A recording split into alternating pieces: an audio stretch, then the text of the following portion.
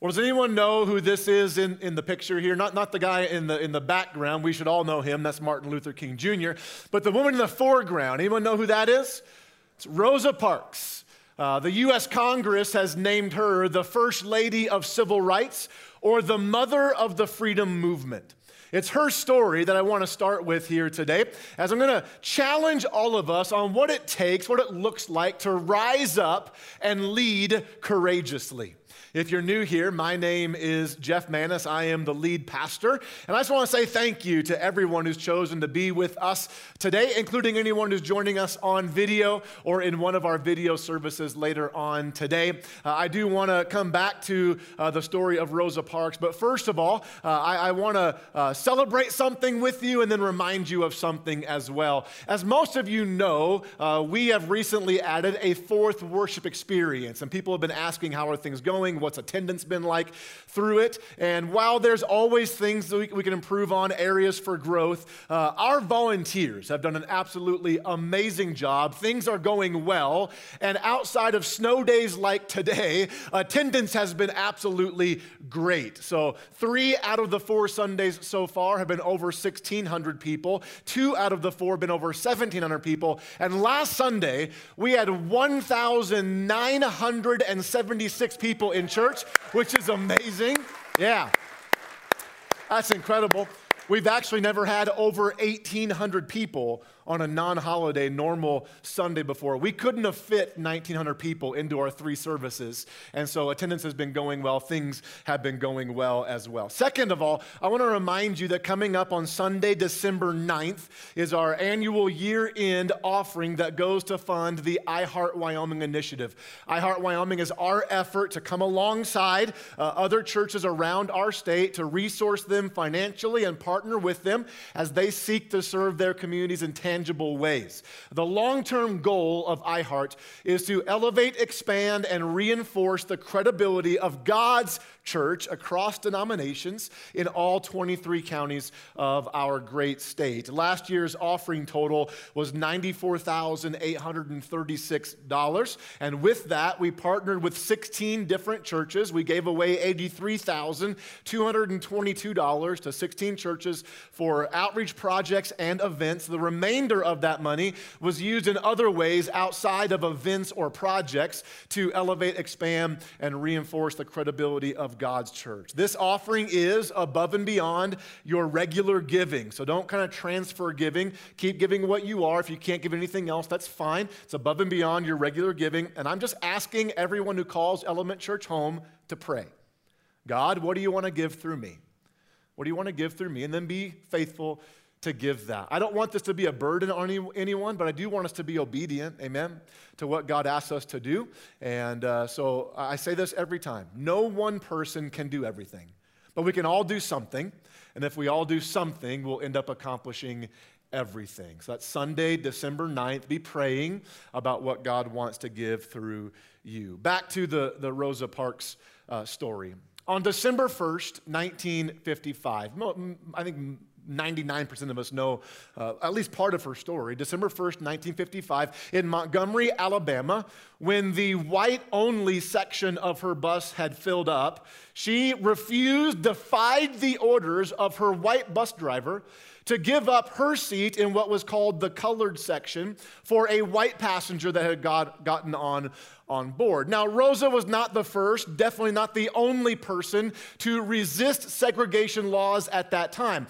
But her one act of courageous leadership was a catalyst in the civil rights movement and really a turning point in turning around some of the segregation laws that plagued our country at the time. Later in life, when asked about that one righteous, defiant moment in her life, she said something very powerful. I loved this quote from Rosa. She said this: "People always say that I stayed in my seat because I was tired, but that isn't true. I was not tired physically or no more tired than I usually was at the end of a working day. No, the only tired I was tired of giving in." Isn't that powerful? She went on to say this: when that white bus driver stepped back toward us, when he waved his hand and ordered us up out of our seats, I felt a determination cover my body like a quilt on a winter night. It's powerful. But her courage didn't stop on the bus that day. Did you know that she continued fighting for civil rights?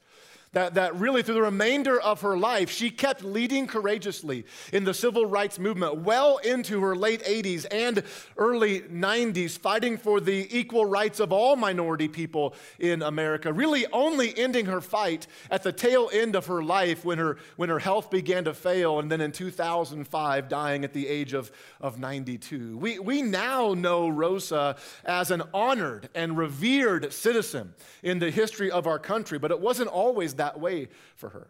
She suffered greatly through the years for her actions. Initially, both she and her husband lost their jobs for her act of defiance. Death threats continued in their life for years, following them even to new communities. The treatment from the white community towards her only worsened, and there were even some people in the black community that scorned her for stirring up trouble for other people. Now, there was nothing I could find in the story of Rosa Parks where she was ever asked about being afraid while walking through this. But if asked, I doubt Rosa would have said there was a lack of fear in her courage. There had to be fear, right? Especially in those early days fighting for civil rights. She would have seen what happened to black people who resisted segregation laws. She would have heard the stories and saw the pictures and understood what it meant to rise up against this injustice in life. There had to be fear even in her courage. And that's actually what stands out to me about Rosa and other people in life, that her courage was not defined by an absence of fear. Her courage was defined by an absence of self. And if we want to lead courageously as well, church, we need to have the same kind of courage.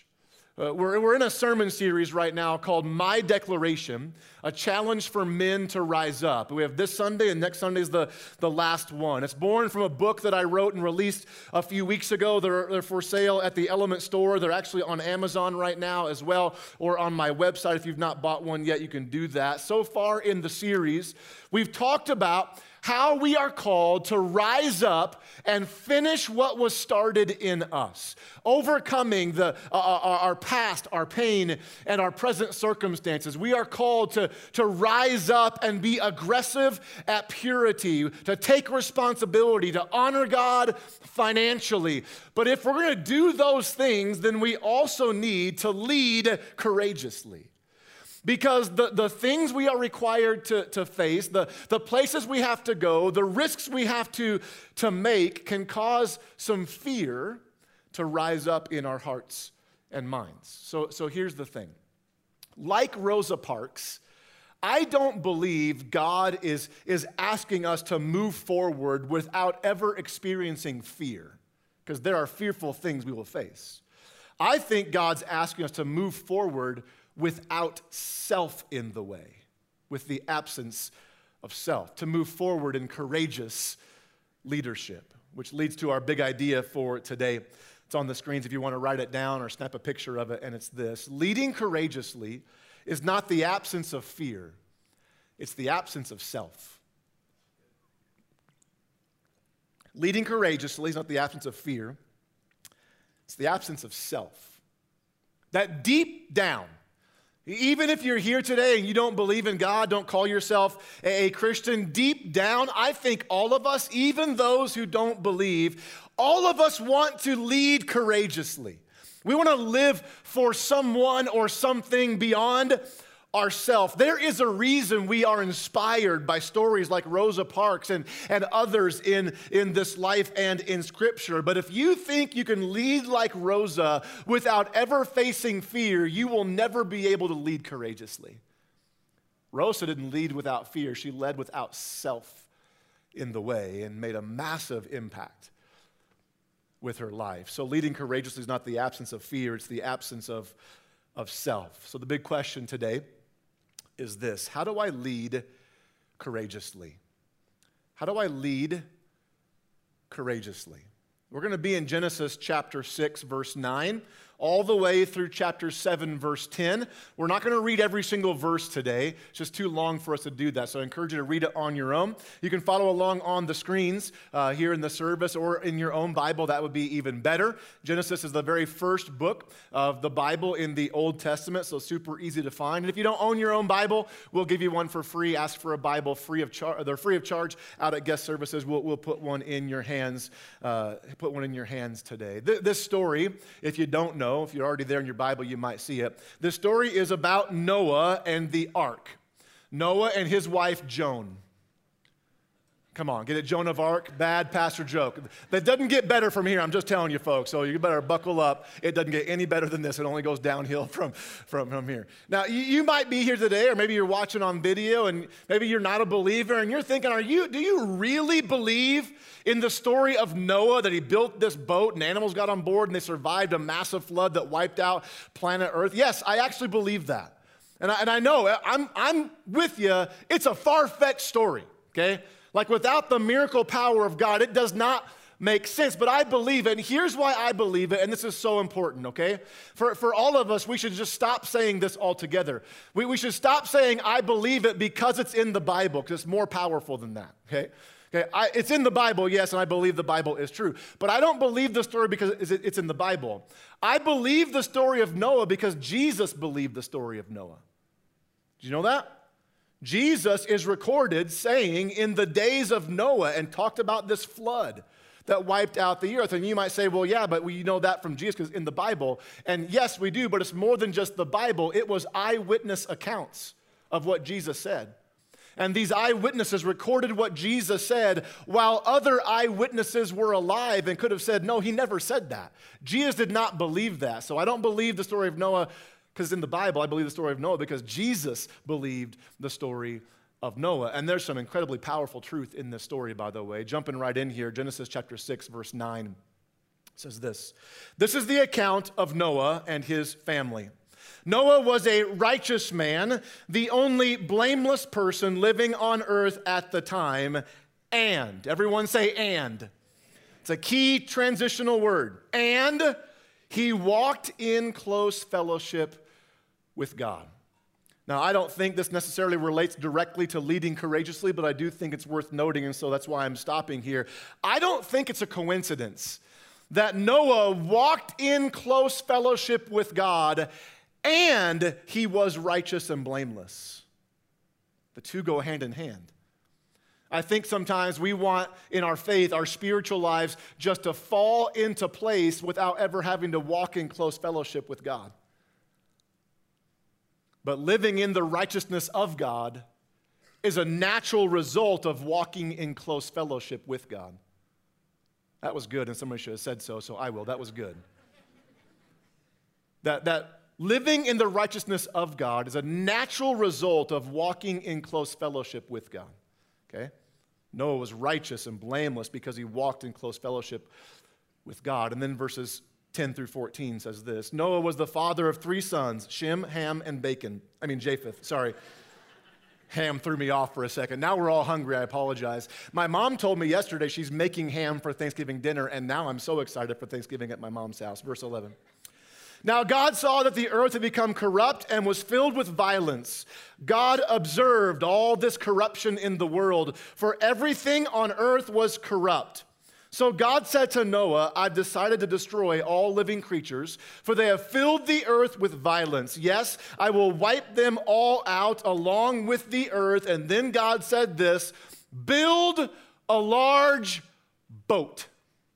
And that's where I know you're a way better Christian than me, but that's where I've been like, time out, hold on, I'm done. Like, no way, no how, I am not building a boat. Like, again, you're better than me, but for me, I would have stopped right there. Especially when I hear the dimensions that are coming later on in the passage. The thought of building anything in my life let alone a boat the size we are about to describe, is impossible even with today's modern technology. From verses 14 through 21, we're not reading them, but God goes on to give the dimensions for the boat he was supposed to build and what he should do with the boat. The boat was to be 450 feet long, 75 feet wide, 45 feet high, with one door on the side and 3 decks on the inside. There's actually a museum in Kentucky called the Ark Encounter. They built a life-size replica of Noah's Ark with the decks on the inside and fake animals and museum and all type of stuff. Here's a picture of the ark they built. That's a real museum in Kentucky. I want to go there someday. It would be unbelievable. Notice the size. There's a truck on the ground on the left-hand side. Like, that is remarkable in today's technology, let alone when Noah was on planet Earth. To put that into perspective, that is 2 times as long as a Boeing 747, 1.5 times the length of a football field. And I'll just let you know, I had a really funny Nebraska football joke planned for right there, but they had to go and start winning games and said, no, I can't make it in front of Nebraska football, but I want you to know I was going to. And 3 space shuttles could lay end to end on the deck of that boat. That's just the length of the boat. But God didn't stop there. After giving Noah the instructions of building the boat, he said, once you're done building it, because I'm going to destroy the earth, I want you, your wife, your sons, and their wives to get on the boat, then gather together a pair of every kind of animal, male and female, get enough food to feed not only all the animals, but your family as well for an extended period of time. And then on top of that, what seems to be insurmountable, if not impossible odds. This is where I think it gets really real. Noah had to live out his full obedience in view of everyone around him. His friends, his family, his loved ones, his neighbors. And Bible doesn't say this, but I promise you, they thought he had lost his mind. Lost his mind. The pressure, not only of the project that lay before him, but the problems it would bring, the perception of other people, perhaps even the persecution he would face from those around him, that would be enough to cause many of us to stop dead in our tracks, but not Noah. Genesis 6:22, powerful verse, says this: so Noah did what? Everything exactly as God had commanded him. Isn't that powerful?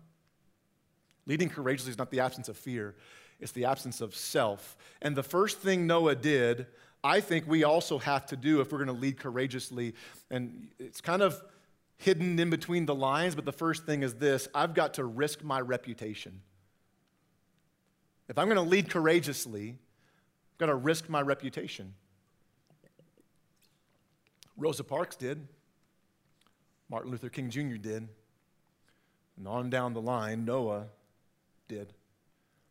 I think the hardest part for Noah in this whole story may not have been even physically building the ark, but having to face what people thought and said about him while he was building it. He probably lost all respect from most people in his life. And the same might be true for us, gang, when we choose to lead courageously in our faith. When we choose to rise up and finish what God started in us, overcoming our past, our pain, and our present circumstances. When we choose to live and pursue purity in the midst of a world that's all about pleasure. When we choose to honor God financially, building up His kingdom instead of satisfying our own cravings, building up our own. When we choose to take responsibility. When we choose to be different so we can make a difference. When we choose to stand out in this world. When we do that, there are people, even Christian people, who will not understand what we're doing and why we're doing it. They might call us prideful, prude, old-fashioned, arrogant, judgmental, hypocritical, and holier than thou.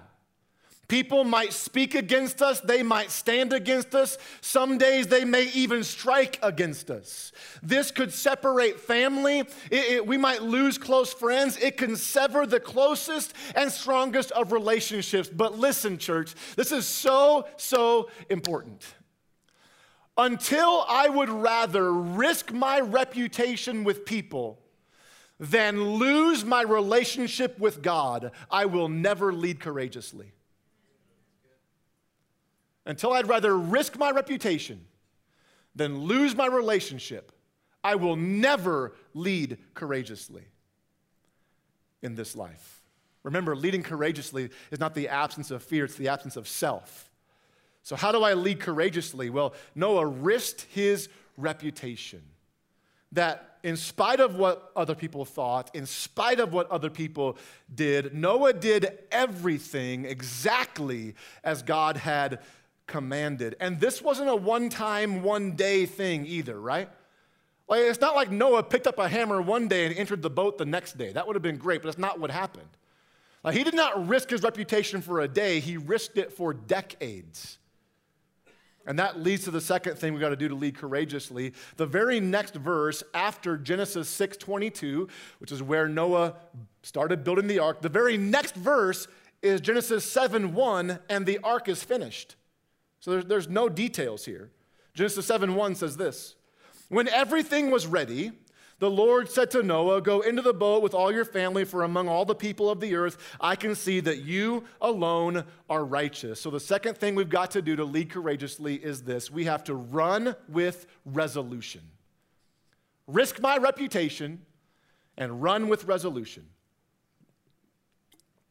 As far as we can tell, based on the chronology of the Old Testament story and history, and based on how old we believe Noah and other people were at this time, as far as we can tell, between Genesis 6:22, where Noah started building the ark, and between Genesis 7:1, when the ark was finished, one verse, nothing in between, there are at least 80 to 120 years of missing information, no information. So at least 80 years of work on Noah's part building the kind of boat we saw in that picture. You know what this tells me that God wanted us to know? That the details of how Noah accomplished the task are not as important as his determination to honor God by finishing it. The point was not how he did it. The point was that he did it exactly as God commanded. Determination was something Rosa mentioned in her story as well. In that moment where the white bus driver ordered her out of her seat, she said, I felt a wave of determination come over me like a quilt on a winter night. At least 80 years, at least 80, Noah worked on that boat. If we're honest, some of us have a hard time sticking to what God tells us to do for 80 days or even 80 hours, let alone for 80 years of our life. And we don't often think about this. We kind of put on our rose-colored Sunday school glasses and be like, oh yeah, Noah built a boat, big deal, right?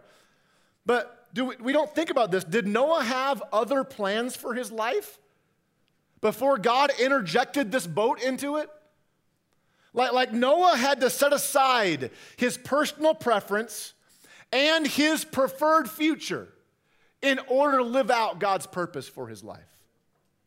He was determined to do it. Talk about a selfless act to do that. And do you think there was any fear along the way? Are you kidding me? What if it doesn't float? Like if I'm building it, that's the question I have, right? Like, all right, gang, let's get on board. Please let it float, please, right? What if the animals don't come? What if my wife and kids abandon me? What if it doesn't rain? Like, those are all questions he had to have, fears he had to face, but he just kept building the ark. He kept working. He ran with resolution as long as it took, whatever the cost, no matter the fear. Noah was going to do what the Lord asked him to do. He was determined to do the will of God. Isaiah, the prophet in the Old Testament, speaks of this kind of determination. He says this, Isaiah 50, verse 7, "Because the sovereign Lord helps me, I will not be disgraced. Therefore, I have set my face like a stone, determined to do his will, and I know that I will not be put to shame." Leading courageously is not the absence of fear. It's the absence of self.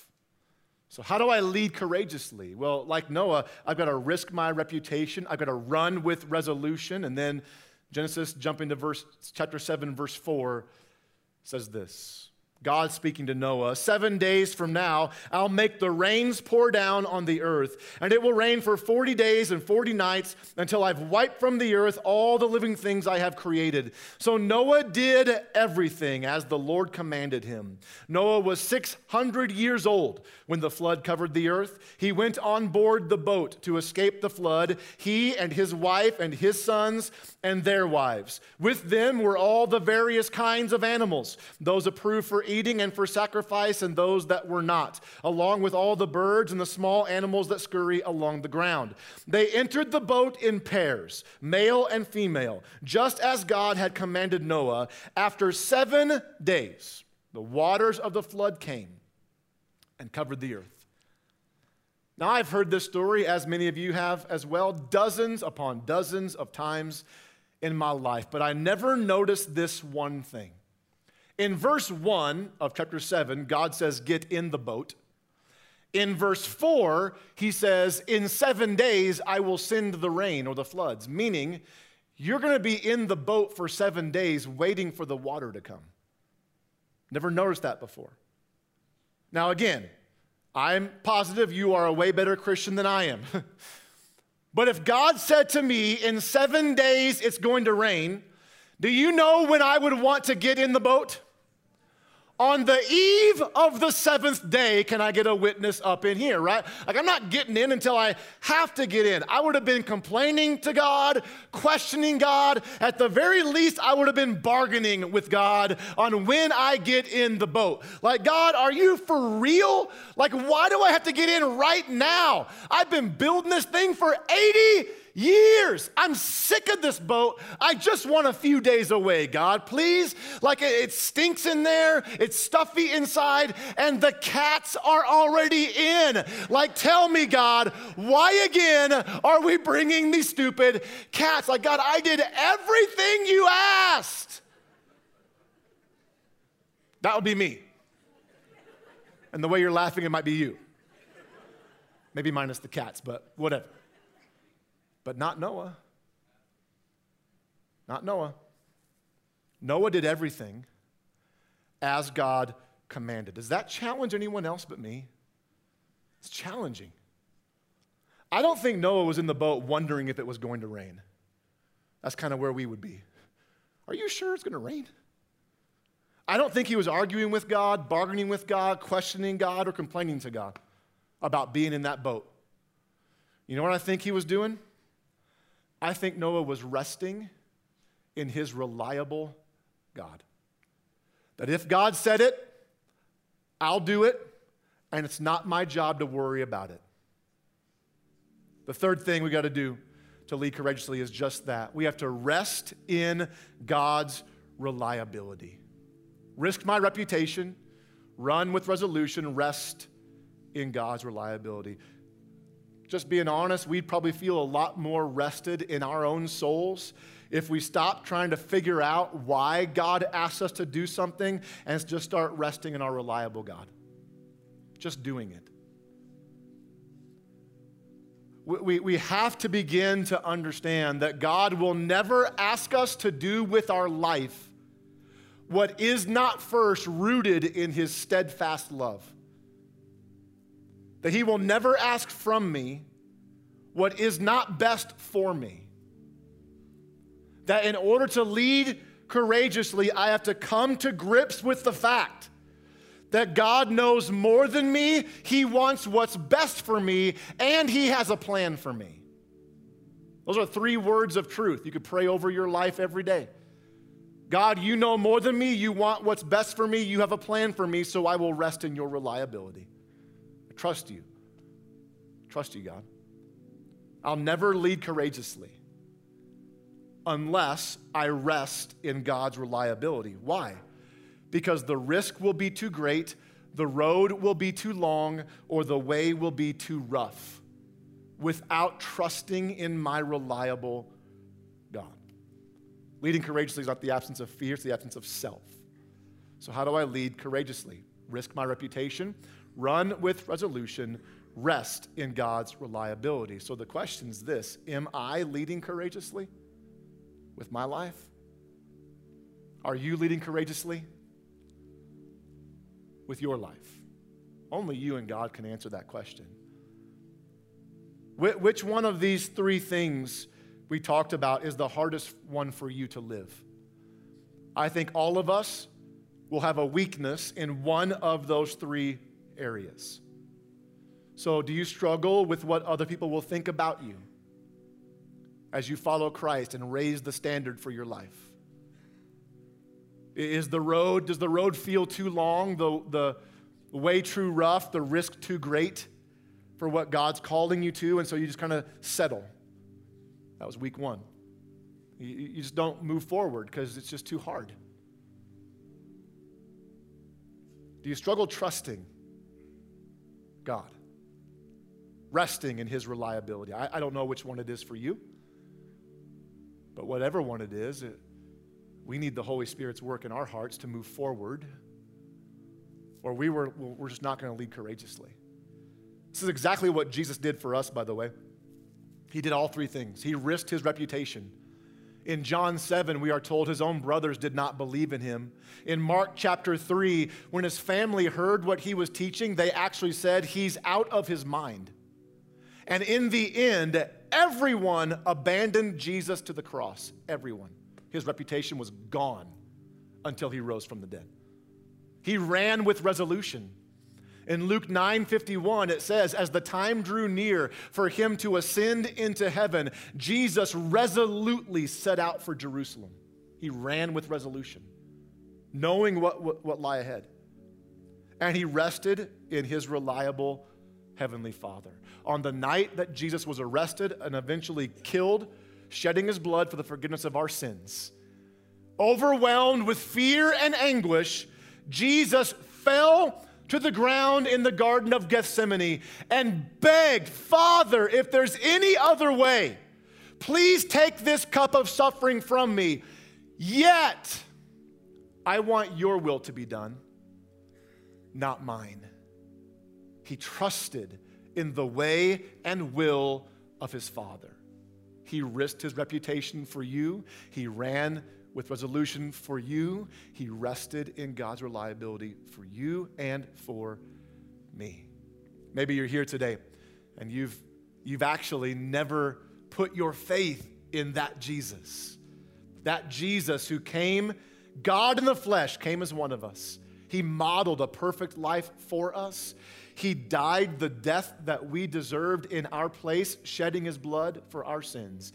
3 days later, he rose from the dead, and now he sits in heaven, waiting his return to come rescue those who believe in him, to live with him forever. And he says, by faith in me, I can forgive you of your sins, give you new life today, and eternal life forever with me in heaven. I want to give you that chance today, if you're here, to receive Christ. If you'd bow your heads and close your eyes and just say this prayer silently in your heart to God. Father in heaven, thanks for sending Jesus to lead courageously for us. Jesus, I believe in you. I believe you died in my place, you rose from the dead, and I'm putting my faith in you right now. Please forgive me of my sins. Wash me clean and make me new. Come into my heart and live in me. I'm going to turn from my old life. I'm going to do my best to follow you in my new life. Thanks for loving me. Give me power to live for you, and I will do my best to love you back. In Jesus' name, amen. I never know if there's anybody in any service that will respond, but as you know, if you're a regular here, we give the chance often. And some Sundays there's many, and some Sundays there's none, but we always want to give the opportunity. So if you're here today and you just prayed that prayer to ask Jesus into your heart, I'd love to know about it. You're among family, you're among those who've made the same decision. There's something special about acknowledging it. And so if you did just ask Jesus into your heart, would you simply lift up your hand to where I can see it and leave it up? I'd love to know about that. Anybody say, that's me, I just asked Jesus into my heart. I can't see all the way back into the dark corners. Praise God right there, amen. Praise God right there, amen. Amen, praise God. Anybody else? I see you, buddy. Praise God. Welcome to the family. Amen. Amen. Yes, that's awesome. Listen. If you put your faith in Christ, it's the best decision you've ever made.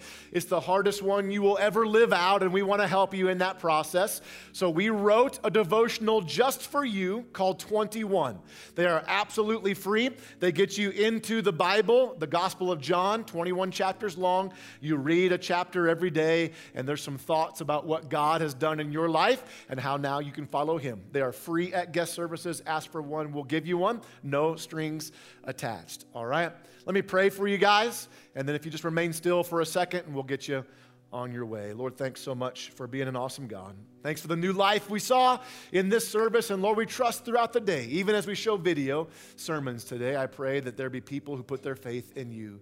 God, thank you so much for your example of courage and for people like Noah and others in our life that have modeled a courageous leadership. Lord, help us to lead that way as well. In Jesus' name, amen. If you're new here, we'd love to see you in the living room before you go. That would be awesome. And then if you have prayer needs, anything going on in your life you need prayed for, stop by the purple tent all the way in the back. We have a prayer team that will pray for anything going on in your life. I love you guys. Be careful today. It's slick outside. We'll see you next Sunday. You're dismissed.